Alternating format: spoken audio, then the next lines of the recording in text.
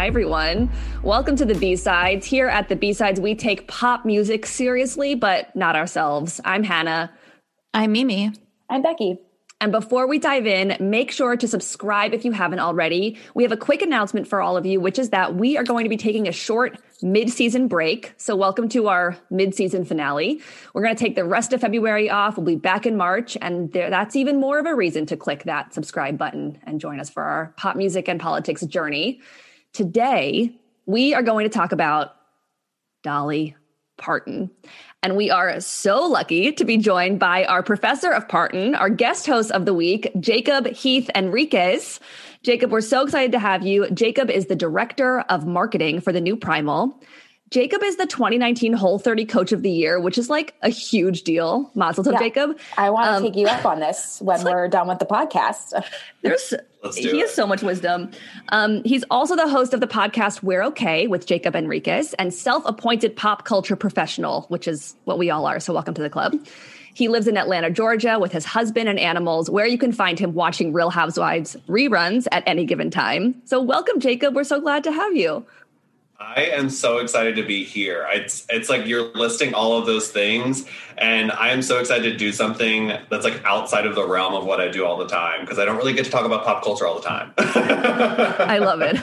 We could have structured this episode of like different Dolly songs as like Whole30, recipes or ingredients, but maybe it's okay that we didn't. Maybe that's like the social media challenge part of this, an ongoing campaign. I love it. I don't know, though. Dolly is so sweet. It's going to be hard to find something that doesn't have sugar in it for the Whole30. You're not wrong. I honestly hadn't thought of that. She does have a lot of meat, though. There's a lot of substance to her, so you'll be able to find, some good protein. Becky's on it. I love this collision of worlds. That's as much as my Whole30 knowledge is, so it stops there. We did it. That's the main gist. Great. I love it. This is so exciting. So, of course, it goes without saying that Dolly Parton is a national treasure. If you're listening and you want to debate that, this just isn't the podcast for you, because we're not going to spend time convincing you. This is for people who already know that is true. So if you, like us, believe that we are lucky to have Dolly, to share an earth with Dolly, and want to properly situate this angel in a larger pop culture context, then this episode is for you. So today we're going to talk about who influenced Dolly, and then who and what she has influenced in turn. So let's dive in after this short break. When you need mealtime inspiration, it's worth shopping Kroger, where you'll find over 30,000 mouth-watering choices that excite your inner foodie. And no matter what tasty choice you make, you'll enjoy our everyday low prices, plus extra ways to save, like digital coupons worth over $600 each week. You can also save up to $1 off per gallon at the pump with fuel points. More savings and more inspiring flavors make shopping Kroger worth it every time. Kroger, fresh for everyone. Fuel restrictions apply. And we're back. So, Jacob, to start, can you share with us your journey with Dolly? Like, what does Dolly mean to you? Yeah, I think for me, Dolly has always been more than just Dolly. As a queer person, Dolly gave a lot of us permission to exist in a larger-than-life fashion. She's always been unapologetically herself. And while part of that is the privilege of being a straight white person, she's also pushed back against an industry that really used women as props for so many years. But personally, I grew up on a farm and tended to a large amount of land constantly, like rode around on my four-wheeler. And I spent a lot of hours on that four-wheeler just belting country music as loud as I can to an audience solely of cows and horses. And Dolly was one that I gave repeat performances of quite a bit. I love that so much. I feel like Dolly would really love to hear this. I assume she knows. Like, I just assume Dolly is omnipotent. Like, she knows that. You know what I'm saying? Like, she's aware. I love that. Becky, Mimi, what's your relationship with Dolly? Well, first of all, that's amazing, and I can't compete, and I won't even try. So, I mean, she's been a household name for our entire lives, but I didn't really personally understand or appreciate her reach into so many areas until like 2012 or so, I'm going to say. And the incredible songs she's written for her own catalog, and those I know through other artists that I didn't realize she had written her humanitarian efforts, her TV production, her tourist attractions. Most of those things I've learned about retroactively, and much of which we'll get into, and I'm still learning. So yeah, I mean, I just think she's great. I feel grateful for her art and her attitude in particular. And she's an institution and an inspiration, especially now in these trying times, which I will never call the new normal. I'm embarrassed to say that I think my first introduction to Dolly Parton was on Hannah Montana, as she played Miley Cyrus's godmother, which she is in real life. But that is my first distinct memory. And I associate Dolly Parton with Miley Cyrus, which we will talk about, because I'm not the only one with that, although I don't want it to downplay Dolly Parton's real and amazing impact on pop music and just the world and the vaccine and everything. And I'm not familiar with that much of her music. I mean, I know 9 to 5 and Jolene, and I think I know some of the surface level of her catalog, but not as much as I think I should know. And I can't wait to talk about her more and to learn more about her. There's so much to her. So we also asked you all on Instagram at Listen to the B-Sides, what Dolly means to you. And we received a lot of love, a lot of excitement for this episode. And here were some of your thoughts.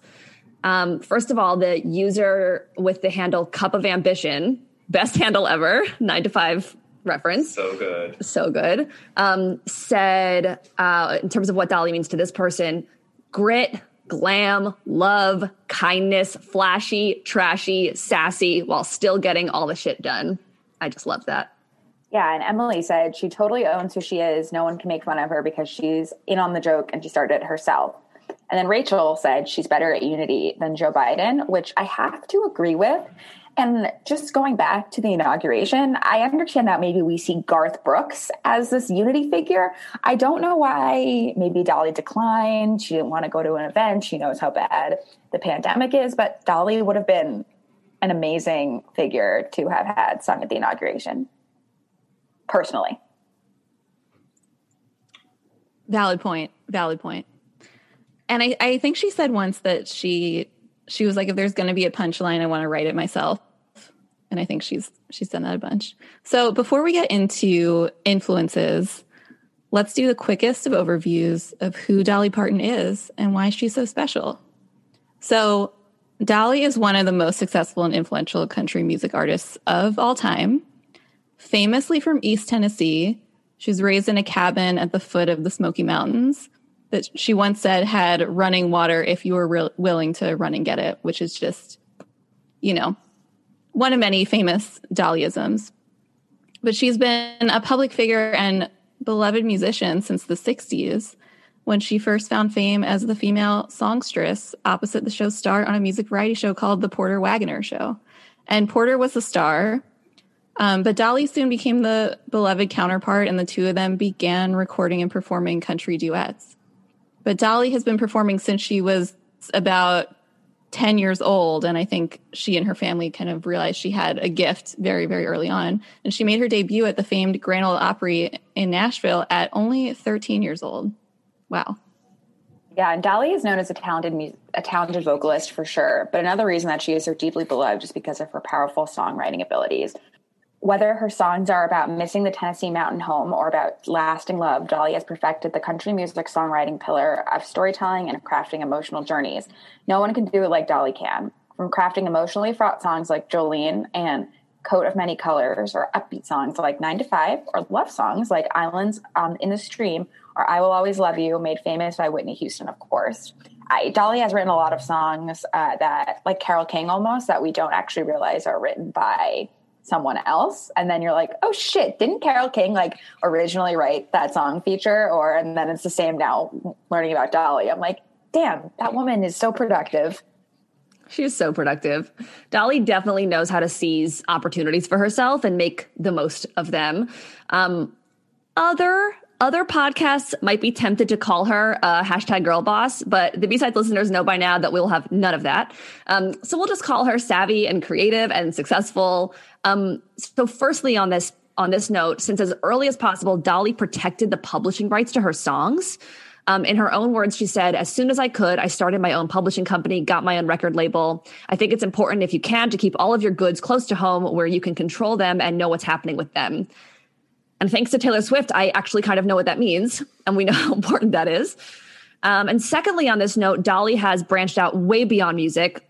She's been acting since her film debut, 9 to 5, most recently producing and writing the Netflix Christmas movie just last year called Christmas in the Square. So that's 40 years of branching out of music into acting and a lot of other amazing business ventures.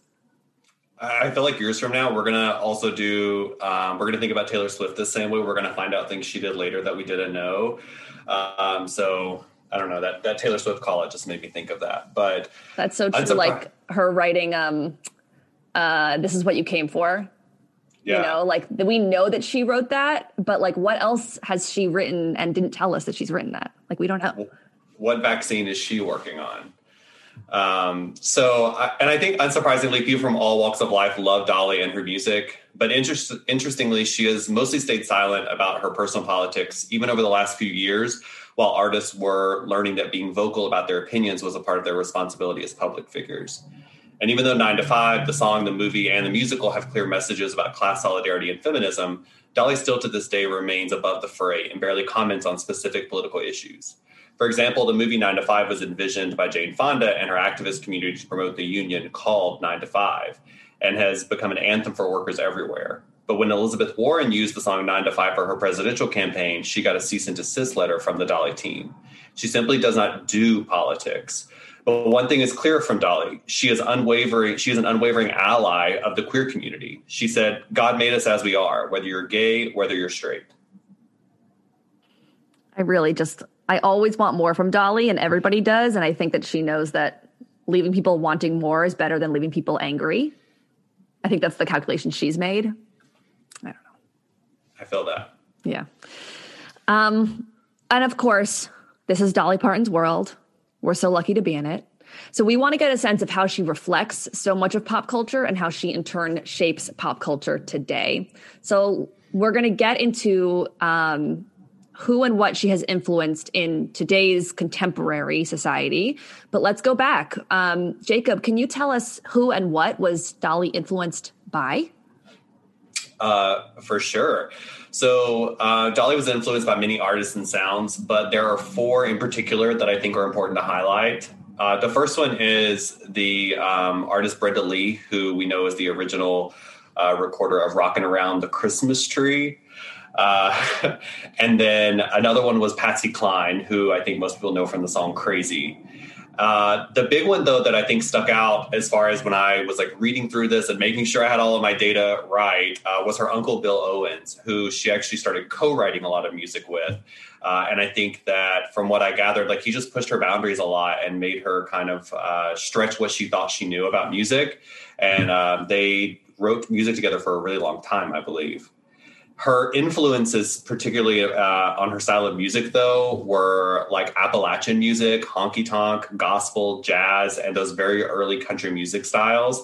And I think it's interesting that, like, even as her music has evolved, she still has those, like, almost those same influences. I don't think that her music has changed a lot over time. I think she's definitely picked up, you know, new editing styles or producing styles, but I think those influences still ring true. And we love every one of them. I love that. Okay, so after the break, we're going to talk about what and who Dolly has influenced. Another day is here, and you're ready for it. What to wear? Check. Breakfast, lunch, and dinner? Check. Planning for what's next and how to save for it? That's where Bank of America can help. For your financial to-dos, Bank of America has experts ready to help get you closer to your goals. Get started at one of our local financial centers or 24/7 in our mobile banking app. Find a location near you at bankofamerica.com/talktous. What would you like the power to do? Mobile banking requires downloading the app and is only available for select devices. Message and data rates may apply. Bank of America NA, member FDIC. And we're back. So since the world was introduced to Dolly in the late 60s, she has had a profound effect on our culture in ways that are measurable and many, many that are unmeasurable. So let's break it down. Let's talk about a few people and ideas and concepts that Dolly has influenced. Becky, why don't you start? Yes, I touched on this briefly, but let's start with our girl Miley Cyrus, who I honestly would not be where she is today, probably without Dolly. Many who are listening right now will know that Dolly Parton is Miley Cyrus's godmother. Also, shout out to the B-Sides, episode 22, all about Miley, which is great. We do say so ourselves, so you should listen to that too. But not only did she play Miley Stewart Wise aunt on Hannah Montana. Oh, I will say I misspoke before. I thought she played the godmother. And that's good to know she plays the aunt. But she and Miley have collaborated a number of times on both Dolly and Miley's solo albums. One adorable example of their collaboration is Miley's song Rainbow Lamb from her album Younger Now. It's not the best song of all time, but what's cute is that it opens with a genuine voicemail of Dolly calling Miley and telling her she's excited to do vocals together and just generally being adorable and cute. And it's what I picture like getting a voicemail from Dolly to be like. Dolly's vocals on Rainbow Land are also gorgeous because she has a beautiful voice. She has such a beautiful voice. Miley has covered Jolene specifically a few times to really great critical reception. I think the most famous version of her cover was a 2012 YouTube video, which I really remember when this came out. It was a part of what she called backyard sessions, where she did a few different covers. And I remember that a lot of people who didn't know that Miley, who just didn't know Miley well, were very surprised to hear how good her vocals sounded on Jolene. So this is like completely my speculation. I have no idea if this is true, but I kind of think that the success of that cover helped to encourage Miley to do a few things. First, to use her voice in a more rocky and rugged way. It's not a rock song, but the way her voice was used, it was just different. And I think it's so much better for her than the bubblegum pop of her songs pre-2013. Like, absolutely love Start All Over and See You Again, but I think her voice just sounds beautiful on Jolene and the songs that are like that. And second, I think it encouraged her to embrace covers of her idols as a way to showcase her talent and share her influences. Like, we spoke about this in the Miley episode that we did that Becky mentioned, but Miley is so beautifully clear about which artists have influenced her. And I wonder if that commitment was kind of spurred by the success of this cover. So yeah, like Becky said, I don't think Miley would be where she is or the kind of artist that she is without her, fairy godmother, as she calls her, Dolly, and with Dolly's music.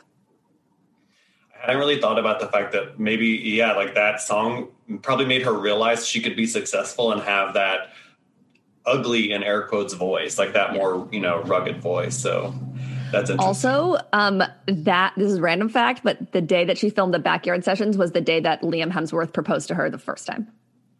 Wow. So it was a celebratory song. Yeah, exactly. I also think that drag would not be what it is today without Dolly Parton. I think, and especially like queer culture in general, but there's a physicality to Dolly that drag queens really try to embody. And even the little proportions many of them create are Dolly-esque. There are literal examples of this, like Trixie Mattel, for instance, who has performed as Dolly, covered her music, and then launched her own career with quite a bit of Dolly influence, especially on her first album, Two Birds, which I think is a must listen. I play that album way too often, and everyone is like, who is this? I'm like, it's a drag queen. You wouldn't know. But there are also less literal iterations of Dolly's influence in drag. For instance, Utica, who's a drag queen on the current season of RuPaul's Drag Race, she has quite a few performances and characters that seem to lean heavily on Dolly as influence, in particular the 9 to 5 Still Magnolias Dolly. There is a video I've seen on social media 100 times of her at a drag brunch, and she literally looks like Dolly Parton in that video without being Dolly Parton. So I thought that was really fun and interesting. We can go a step further than this, though, and just mention how much Dolly has been an ally to the queer community, especially given that country music itself isn't heralded as being progressive. Her 1991 song Family actually featured the progressive for the time lyric, but probably would not be enough today, basically saying not to throw your gay kids out. The character Dolly paints herself also offers the appropriate level of escapism that the queer community often looks to make every day a bit more manageable. Folks like Dolly give us permission to want more of other people while also caring less what other people think or feel about us. Also, fun fact, Dolly was in a Dolly lookalike drag competition and famously lost. I feel like everyone knows that detail, but if I didn't mention it there, I think I would be a fraud. Do you know when that was? I don't, but the interview for that I read was old. Like it's, and so I think it was probably I would say like 90s or something. Like it was a long time ago, I would venture. Oh, that's such a fun fact. I had forgotten about it, so thank you. And I agree, we'd be remiss if we didn't mention it on here. So next up, let's talk about something else going on in the 90s. Her influence on the queen of power ballads, Whitney Houston. So if you didn't know before today that Dolly Parton wrote I Will Always Love You, then we're very relieved that you tuned in to today's episode, because now you know. Dolly wrote this for Porter Wagoner when she left his show to go solo. And when many years later, the movie The Bodyguard was looking for a power ballad, they chose this song. So according to Dolly, she forgot that they had asked her for the song completely and found out by literally driving in the car, listening to the radio and hearing the song come on.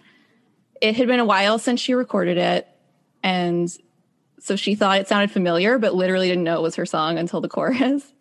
But always a class act as she is, Dolly speaks so highly about the cover and says that she adores it and has so much respect for Whitney Houston for making it what it became. And The Bodyguard was and is still the best-selling movie album soundtrack of all time. And then the other thing that I just love about this connection and this story is this great trait that Dolly and Whitney Houston share, which is this, like, to be gifted with this incredible voice, incredibly talented from the jump, and like knowing it while also being unselfish when it came to their art. So they're both, you know, they have this collaboration here in a sense, and they're both true pillars and trailblazers of their genres, but they also made so much room for and actually really lifted up other artists along the way. And so the two of them are both so responsible for, you know, other artists that came to be. So I just love that connection. And obviously the song that came out of it is timeless forever. Thank you for making that connection, Mimi. I'm like getting in my feelings about that connection in particular, but just like who Dolly is. And, you know, I mean, we'll talk about this coming up in a minute. But Jacob, you kind of made a joke like, Taylor, where's your vaccine? But it's like, Dolly is emulating like what it means to be an artist and a celebrity in like every way. And like Taylor can learn from, I'm sure she has, you know, everyone could like take a page out of Dolly's book and Whitney's too, of course. Like it just feels very special. I also think, too, going back to like when we were talking about her not being super vocal about her political leanings and maybe her allyship with the LGBTQ or queer community, I think Dolly's a great example of someone who just does. And, you know, you find out later that she did certain things, like she does the literal work every single day, that I think that maybe that's why we don't expect her to be so vocal about certain things, because she has come out as someone who is, you know, puts humanitarian efforts first, who has supported equality since the 90s. Like, we don't necessarily need her to tell us every day on Instagram, because we know that that's a pillar of what she's doing every day. Totally. And I feel like that's something that's really tough these days, is you see a lot of celebrities talking the talk, and then you are like, where are you walking the walk? And like, are you? And it's tough because you don't want, like, I don't want every celebrity to be like showing on Instagram like proof of their walking the walk, but you also like do kind of want to know that they're not just talking. And Dolly is like not doing that. Like, she is doing the stuff. Exactly. So as we're kind of alluding to, yes, she's influenced artists from every generation, like we've mentioned, but she's also influenced our health. So let's talk about her COVID vaccine contribution. Okay, I am going to take the first COVID-19 vaccine I can get, but if I could choose, I would put in one order for the Dolly vaccine, as I'm sure many of us would. So in April 2020, this is less than a month after COVID-19 was officially declared a pandemic, Dolly Parton donated $1 million to coronavirus research at Vanderbilt University. And through this donation, she directly helped to fund 3 pandemic-related research projects, and one ended up being a vaccine. And this ended up catalyzing the creation of the Moderna vaccine in particular, which is now protecting people all around the states. Of course, not fast enough, but that is a story for a different pod. There was a great podcast in 2019. Was it 2019? I think it was. Did I make that up? Called Dolly Parton's America. You're correct. Thanks. I'm sure many of you who are listening to this have heard. If not, I highly recommend it. It's really a joy. It was created by Radiolab's Jad Abumrad, whose dad just very coincidentally befriended Dolly many moons ago after Dolly was in a car accident and he treated her. And the reason I'm bringing that up is because Dolly originally donated this money to Vanderbilt University Medical Center in honor of her friend and Vanderbilt professor of surgery, Dr. Abumrad, Jad's dad, which is just like the full circle of the Dolly Parton's America podcast and like how that connection is going to help us get vaccinated. It's like amazing. Of course, that wouldn't be a necessary step. Shouldn't have to do that if our society knew how to prioritize public health outside of a capitalist structure, which it does not. But it's a huge deal that a celebrity put their money where their mouth is. No offense to every other wealthy person or celebrity, maybe a little bit of offense. But Dolly is the model of what it looks like to step up. And what's especially amazing is that she gave the money, and like all good donors should, she knew her role. She left the researchers alone. She understood that science is complicated and requires a background. So she did her part and then she stepped back. And she found out that her funding helped with the vaccine at the same time we did and was, of course, elated. She hasn't gotten the vaccine yet, but Loretta Lynn, another country music icon and friend of Dolly, got hers 2 weeks ago. So that's pretty sweet. Furthermore, the vaccine we're talking about is the Moderna vaccine. And I'm just going to brag and say that my mom was a consultant for Moderna and somehow like missed the Dolly memo. So I got to let her know that she and Dolly were colleagues. So you could say. So that was a treat. And I also I'm saying my mom received the Moderna vaccine. So thank you to Mimi's mom and to Dolly. Yes. And my mom received it as well. So everyone's doing great. Friends don't let friends take the AstraZeneca vaccine, which I don't think has been approved yet. I shouldn't say that. Mimi, they're going to come after us for defamation of their vaccine. This is a comedy podcast, and we will not be sued. But, you know, keep that in mind. Anyway, let's take this whole vaccine conversation a step further and talk about Dollywood, Dolly's theme park in Tennessee, because it's being discussed by the state of Tennessee as a potential future site of mass vaccinations, keeping in line with its general mood of being a place that brings people together, unity, heals all, that sort of thing. Related to that, Mimi and Jacob, you both have Dollywood takes / experiences. Can you share a little bit of your Dollywood feelings? Yes, I will go first because I have the less accurate understanding of Dollywood because I haven't actually been there. And apparently I have more feelings about it than I realized. But essentially, I would have some firsthand insight if not for COVID, because I was supposed to go to Dollywood last May for my friend Charlotte's bachelorette party. And we were very excited for the iconic Pigeon Forge cabin that we booked like 9 months in advance, which was amazing. You know, the potential for memories to last a lifetime, as is promised, but you can't win them all. One thing that I was like really intrigued by and excited about is that like very close to Dollywood and part of a combo pass to the theme park is a Titanic museum attraction, which we were excited to check out, but the website and the idea of a Titanic museum attraction in a landlocked southern state feels like really suspect. The website's really insane as well, but you know, I would fear for our lives a little bit, but I was looking forward to seeing what was going on there anyway. But Dollywood itself seems like this really fascinating mixed bag, especially to me as a historian, because before she got involved in the 80s, it was founded around the centennial of the Civil War in the 60s as Rebel Railroad. Yikes. But now you have this amusement park and concerts and festivals and like a full-size steam train, allegedly, Jacob, I'm sure you'll confirm, going around it with the Smoky Mountains as a backdrop, which is my dream. But there are definitely still a few troubling elements here or there. So For instance, probably the best known example is Dolly Parton's Dixie Stampede, changed to Dolly Parton Stampede in 2018. And it was described as a kitschy dinner theater show with a quote unquote springtime for the Confederacy vibe. Credit there goes to Aisha Harris of Slate for that one.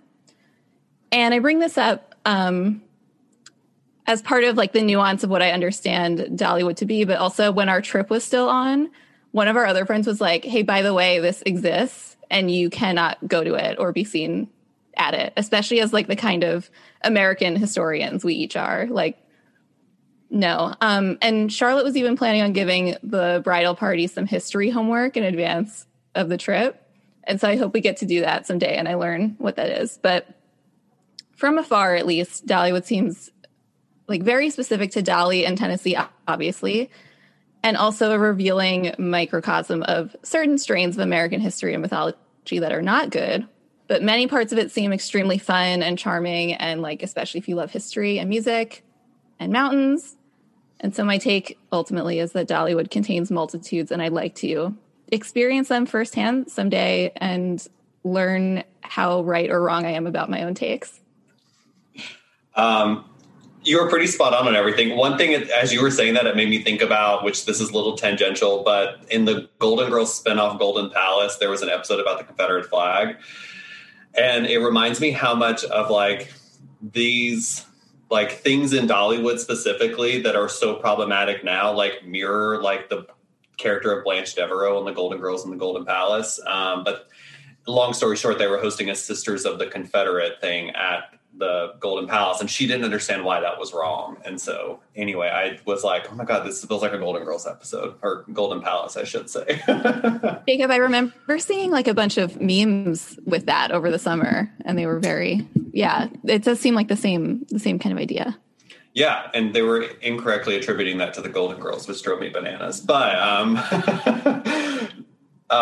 so I will say I went to Dollywood in 2019. I was like September, which is important as I talk about something in here. But I went for a friend's birthday, and I honestly thought I was not going to enjoy this.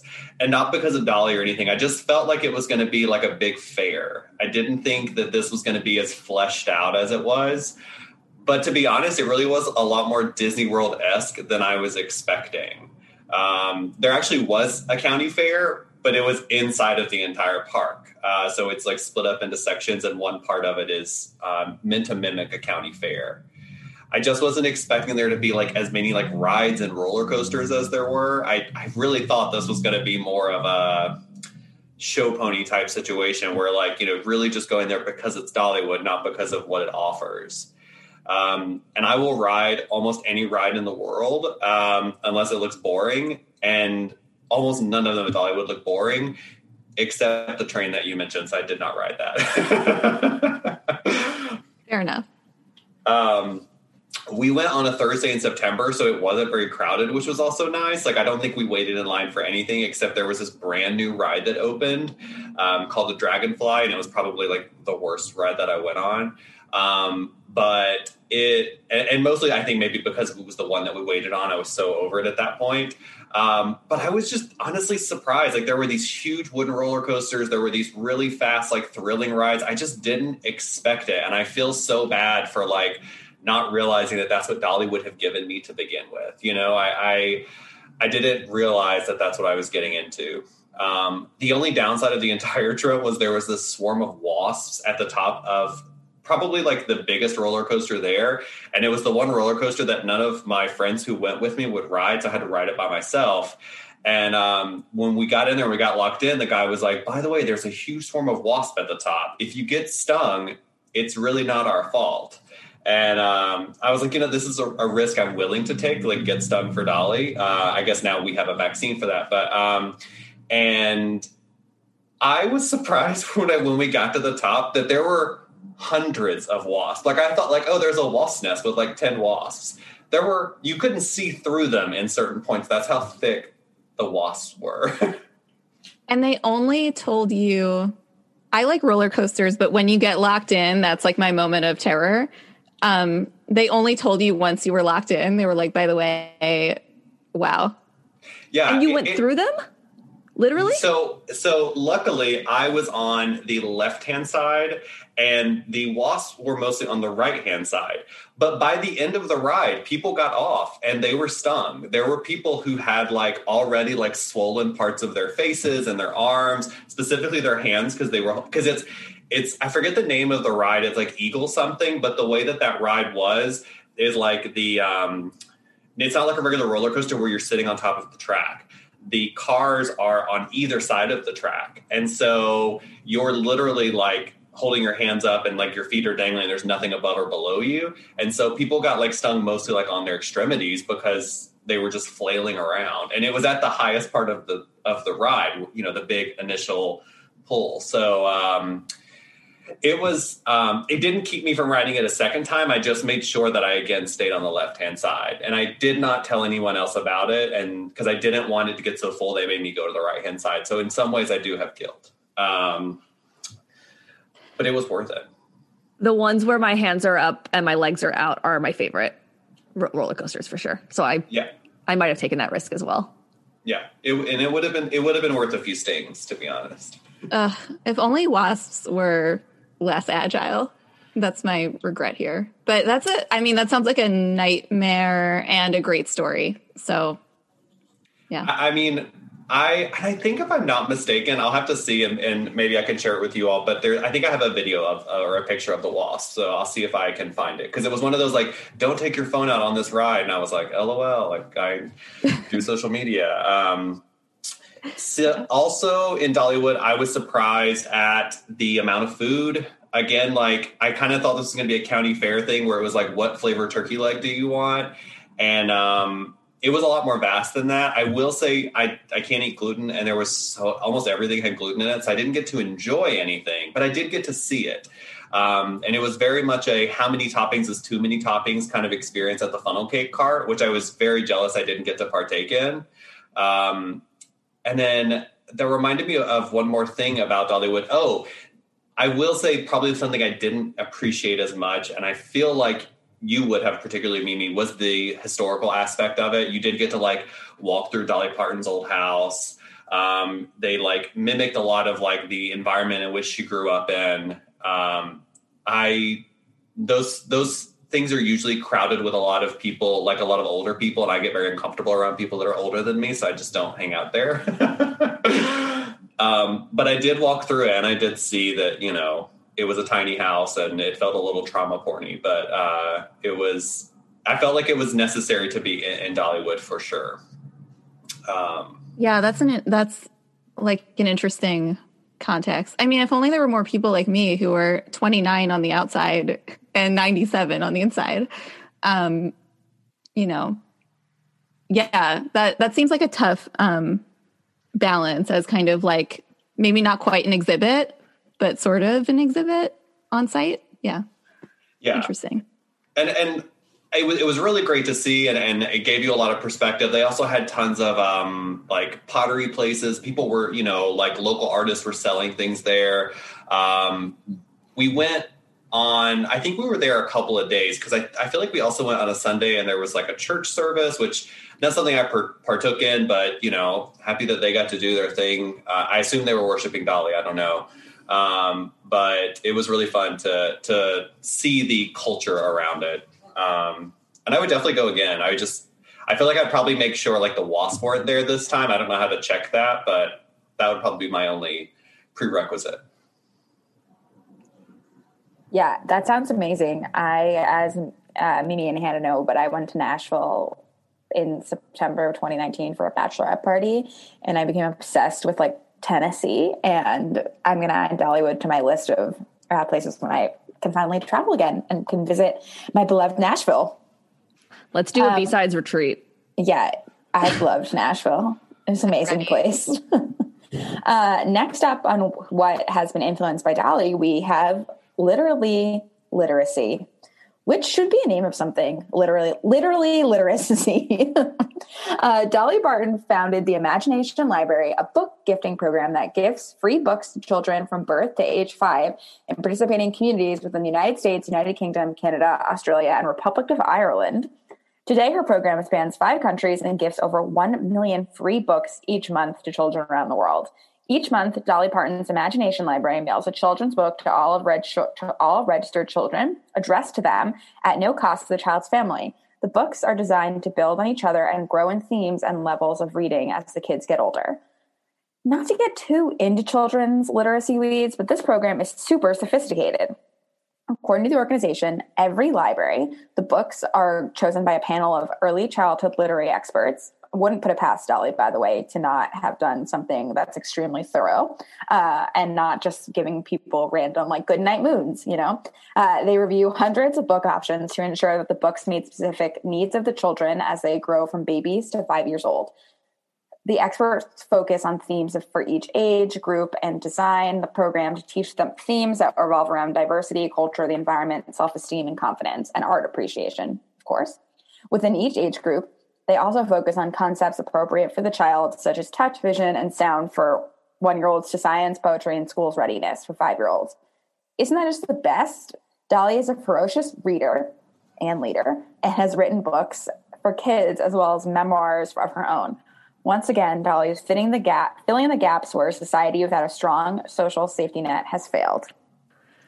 I also have to say there's this video on YouTube called Shelf Portrait. It's a series with I should know what I'm talking about before opening my mouth, but it's like Vanity Fair or it's Elle or it's some outlet. They have this series on YouTube called Shelf Portrait, and Dolly has one where she goes through her bookshelf, and it's so charming. She pulls out some of her favorite books, but she also one of her favorites is The Little Engine That Could, and she kind of talks about the Imagination Library a little bit, but she's just this is a great book. Everyone should read this book. And she's just so sweet. I didn't know until I read that, how much she really, she loves reading. This is a very aligned charity for her. She just absolutely loves it. It's adorable. I also feel like it's another example of Dolly, not centering herself as she tries to solve a problem. And, I think if we think about all of the egos out there and especially the celebrity world, one of them probably would have tried to name the vaccine after themselves or named this book program after themselves. And she has a certain level of my power here is my influence and my money. Let's do things with that. And then I'm going to take a back seat and go record with my goddaughter, or something like that. So I feel too, the last part of this list of what has been influenced by Dolly, we have probably the most surprising Buffy the Vampire Slayer. Continuing these themes of Dolly being an incredible businesswoman and investing in projects she believes in, a very little known fact is that Dolly was an uncredited producer of Buffy the Vampire Slayer. And this just makes sense. Dolly, a pioneer for equality in many ways, being basically a showrunner on one of the first female-led action shows. Some people say it's the first female-led action show, but Xena was technically, I think, the first there. However, I think Buffy was definitely the first with strong feminist themes. I think much of the feminism featured in Buffy the Vampire Slayer would be outdated now. However, it was really a jumping off point for many other shows like it. For instance, Alias, Dark Angel. Side note, this was a few months ago, I was rewatching Buffy the Vampire Slayer, and I was in that thing where you watch a YouTube video for everything that you can on a subject. And I was watching something, and I forget the name of the critic, but there was a specific critic who credits 3 shows with changing the future of television as they came out. And it was The Sopranos, X-Files, and Buffy the Vampire Slayer. So we also have Dolly to thank for modern television because Buffy offered the idea of a villain each season. It offered, it was one of the first shows to feature a mythos. So now we have so many shows that do those things, and we have Dolly Parton to thank for that. The reason we have Dolly Parton to thank for that is she founded a production company called $100 Entertainment with her friend and business partner, Sandy Gallen, in 1986. The production company is listed as the producer of Buffy the Vampire Slayer. $100 Entertainment also worked on the original 1992 Buffy the Vampire Slayer movie, which was a box office fail, but then later inspired the show. So not only that, but Dolly has always went the extra mile. Later, when Parton learned that a female executive producer on the Buffy movie had been given less royalties from Buffy the Vampire Slayer than her male counterparts, Dolly took her out to lunch and handed her a check to make sure she was paid equally. Something I also thought that was super fun is while Dolly's name is not on the credits, Buffy and Dolly have the same birthday, which is January the 19th. And I'm not saying that the reason we don't have vampires like roaming this world is Dolly Parton, but I feel like there's a chance that the Slayer might be slightly biographical. And that's one of those things we'll find out a lot later. I love it. I'm obsessed. I'm obsessed with Dolly Parton. I don't know if there's anyone who doesn't like Dolly. Like, I don't know if there's anyone who is as beloved by so many different generations, you know, so many different demographics, and just her staying power is so enviable. I actually imagine it's pretty stressful to emulate. Like, if you are a Taylor Swift or someone, or even Miley right now, like she has remained, I was going to say relevant, but relevant isn't even the right word, because it's not that she's just doing random things to stay in the spotlight. Like, she is making all of these beautiful choices that are so aligned with who she is, who her fans are, but keeps us getting something new. Like, even as recently as Christmas in the Square, as we mentioned, this most recent Christmas movie, which I love for many reasons, but mostly because Christine Baranski can do no wrong. And thank you, Dolly, for creating a vehicle for her. Dolly just knows what to do. She really knows what to do. I think, too, you can be a huge Dolly fan and not know any of her music. And I think that says a lot about the power of Dolly Parton, where music is definitely, you know, what got her probably where she is, and it's what made her a household name. But I think there's a generation of people out there, or large groups of people, who maybe don't know a Dolly Parton song. I'm not saying they don't know I Will Always Love You. They probably just don't know that it came from her. But that are probably fans of her because of like all of the other things that she has done, or really just because of her personality and staying power as it relates to, you know, the media, you know, her efforts around the vaccine, things like that. I mean, she really shows up everywhere. Yeah, I've talked about this on a previous podcast, and I'd like to talk about it forever, which is that she and some other musicians of her generation who are pillars of the industry have this kind of like mysticism about them that we don't really have much anymore, in part because of social media and other factors. And there are like a few people who've been able to recreate it, such as Beyonce more recently in her career. But Dolly has maintained that forever. And I think she seems like everyone says she's very private. She's not like a master of deception, but she's like a master of deflection, which with like her Dollyism, just like about personal and political things. And I think that's really interesting, because I do think, as you guys are saying, like it's hard for artists today to do that and to have that same kind of like mystical quality. So yeah, it's really interesting. And I don't know that, like, she's had these two images to me, sort of. She has like the musician who is an incredible songwriter and plays all these instruments and everything. And then she has the kind of like kitschy, like talk show version of herself and sort of like stage version that we've talked about. And they seem like they've kind of converged more recently. Like, they both always existed, but she's now like this like even bigger mega icon because they've kind of like converged on the internet. I don't know. It's really interesting to me. Proud of her. It's like we know a lot about her, but we don't know a lot about her because her personal life is still extremely private. But because she gives in certain ways to... I feel like I know her, but I actually really don't know her. And I don't know what she's like, her personality is super like, or, you know, what she's like on a day to day. And that also is probably because she didn't grow up in the time of social media and feel the need. Like at Fandom now, it's like, we think that we need to know like what's going on in a celebrity's life every single day because we feel entitled to that. And I think that's like Instagram and Twitter and all of that to blame, that like as fans now, we like expect and demand to know like, oh, you're washing dishes, like, oh, this is your HelloFresh meal, like, et cetera, even though we don't really know them. But Dolly should be an example for everyone and celebrities of how they can do actual good and not need to share their HelloFresh promo code. Yeah, sometimes I think they demand that we know. Yeah, you're right. What is going on in it. Like if Chrissy Teigen has anything to say about it, like we are going to know. True. What she's doing. But we fuel that by following her and doing likes. Totally. Not us, but you know what I mean? People fuel it by it's like the royal we. A conversation for another podcast perhaps about celebrity culture and all of that. But you're right, Chrissy Teigen is a good example. When I was getting ready for this episode, I wanted to just be kind of like listening to Dolly music when, like, just while I was preparing. And I did the thing that I often don't like when casual listeners of some of my favorite artists do, but I did it, which is I opened Spotify and I went to the This Is Dolly Parton playlist and I pressed shuffle. So Jacob, this is a question I just thought of, so I'm putting you on the spot. And if you don't have an answer, that's very okay. I'm wondering, Jacob, if you have a sense of like, if someone is listening to this episode and they're like, I love Jolene, I love 9 to 5, I love Islands in the Stream, like, where would you tell them to go next? Like, what would you tell them to listen to? What would your suggestions be?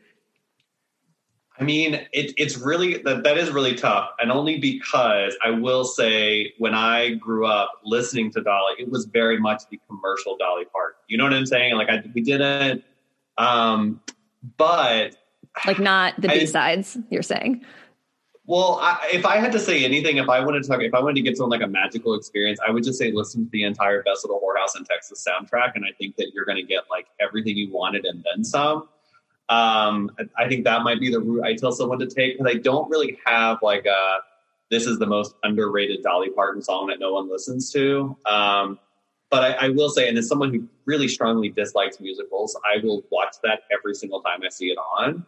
And I think it's such a fantastic movie. And again, the soundtrack is just so good. Even the parts of the movie I don't really enjoy, I think. So that's probably what I would say. It's kind of a lame answer, but I think that's what I would probably tell them. I love it. Being as prolific as she is, being active in every modern generation, era, she does not take a break. There is really something for everyone. And if you're listening to this right now and you have a sense of how you think people should get more into Dolly Parton, let us know on Instagram for sure. We'd love to hear that. Amazing. Well, we did it. I hope you all enjoyed how we contextualized Dolly Parton. That's our show. But of course, it's not the end of the conversation. We can't wait to hear what you, the listeners, think.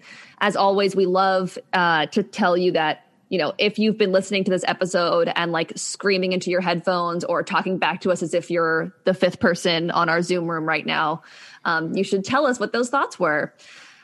Thank you, Jacob. Jacob, I'd love if you wanted to tell people how they can find you if they want more of you. Yeah, absolutely. Easiest way to find me is Instagram. It's Jacob Heath Henriquez, but the H is not silent. So it's Heath Henriquez. And also I do have a podcast, We're Okay with Jacob Henriquez. I kind of do an episode a month just to check in, see, what's going on in the world and how it's affecting us today. Amazing. I have to say, you are just such a joy to follow on Instagram. I wanted to ask you this, and now we're, pressing record and I have to get you on the record. Like, you're so prolific with stories and you caption all of them and you're so thoughtful about them. Like, and that's not even your full-time job. You're so like, I love your Instagram stories. And even the other day where you were like, I have some capacity, like, tell me what's on your mind. And you had people share what's on your mind and you gave just the most like thoughtful, personalized, just advice and like love. How do you do that? I've really not kind of lucked into what I have on Instagram. I have a pretty sizable following. And I think that happened because one of the commitments I made was, if you're here, like, I want to hear from you. I want to see how you're doing. How can I help you today? Because at the end of the day, I'm on social media I don't want to say to make money, but that, that's a part of it. And I understand that is a job. It's not my full-time job, but it is a job. And I really do think that when I think about what I needed growing up, when I think about what I would have liked to have had, I wanted to hear experiences other than my own. And my following is like 97% female. I'm going to assume most of them are white and straight. And so I think I offer probably a perspective that a lot of people don't get to see every single day. And I think that, I have a lot of privilege as a white male, a cisgendered male specifically. And so I just think that social media is what you put into it. And rather than being defeated by it and being overwhelmed by it, I'd rather just create a space that I feel like is conversational, that I feel like I get to add to and be a part of. Rather than one I feel like grows around me and I just have to figure out how to keep up. I used to get overwhelmed by social media, and I have developed a very healthy relationship with it over the past year and a half. It took me a while, but, not to say I don't get negative comments, not to say I don't get, assholes, but I definitely learned that, it says a lot more about them than it does about me, and I can move on from it. That's amazing. Well, it's such a pleasure to be connected through the internet. Honored that the B-Sides is one of the, many people who look to you as a real source of inspiration on what is otherwise often a hellhole app. So thank you. Awesome. And likewise, I don't follow a ton of accounts. I mean, I am one of those people who I'll follow and then I'll go on a binge and unfollow, and every time I unfollow and get that number back down to following 200, like the B-Sides is still there. So honored. So honored. Yeah. And thank you so much for joining us. This was such a treat and I learned a lot. Absolutely. Like I said, I love doing this. I was telling Hannah earlier that I used to listen to podcasts all the time. And now that when I started working from home 2 years ago, I stopped listening to podcasts as much, but I would still pop into the B-Side, see what's going on. And, I definitely was really excited to get asked to do this. Also, side note, it's so funny. I have a twin sister. Her name is Hannah. And so every time I throw out your name, I feel like I'm talking to my sister here. But well, hi, other Hannah, if you're listening. Shout out to Hannah. But I'm really glad to have been here. This was a lot of fun. And, you cemented yourselves as my favorite podcast when you did a Real Housewives episode. And then to get asked right after was a pleasure. I love it. That's so great. All part of the master plan. Exactly. Becky teed that up real good. Amazing. Well, thank you all so much for listening. Thank you, Jacob, for being who you are, for being on our podcast. Our big announcement of the day, as we said up top, we are taking a short mid-season break. We'll be back in no time, but we'll not be out with our episode regularly in 2 Wednesdays like usual. So keep up with us on Instagram at Listen to the B-Sides, on Twitter at the B-Sides Pod. Join our Facebook group by going to bit.ly/B-Sides-FB group or searching the B-Sides in your Facebook bar. Please do subscribe to our podcast, rate and review us on iTunes. We would love 5 stars, as always. That always means so much to us. Thank you for all the support you continue to give us. And until the next time we cut to the feeling after our break, I'm Hannah. I'm Becky. I'm Mimi. Bye, everyone. Bye. See you after February sweeps.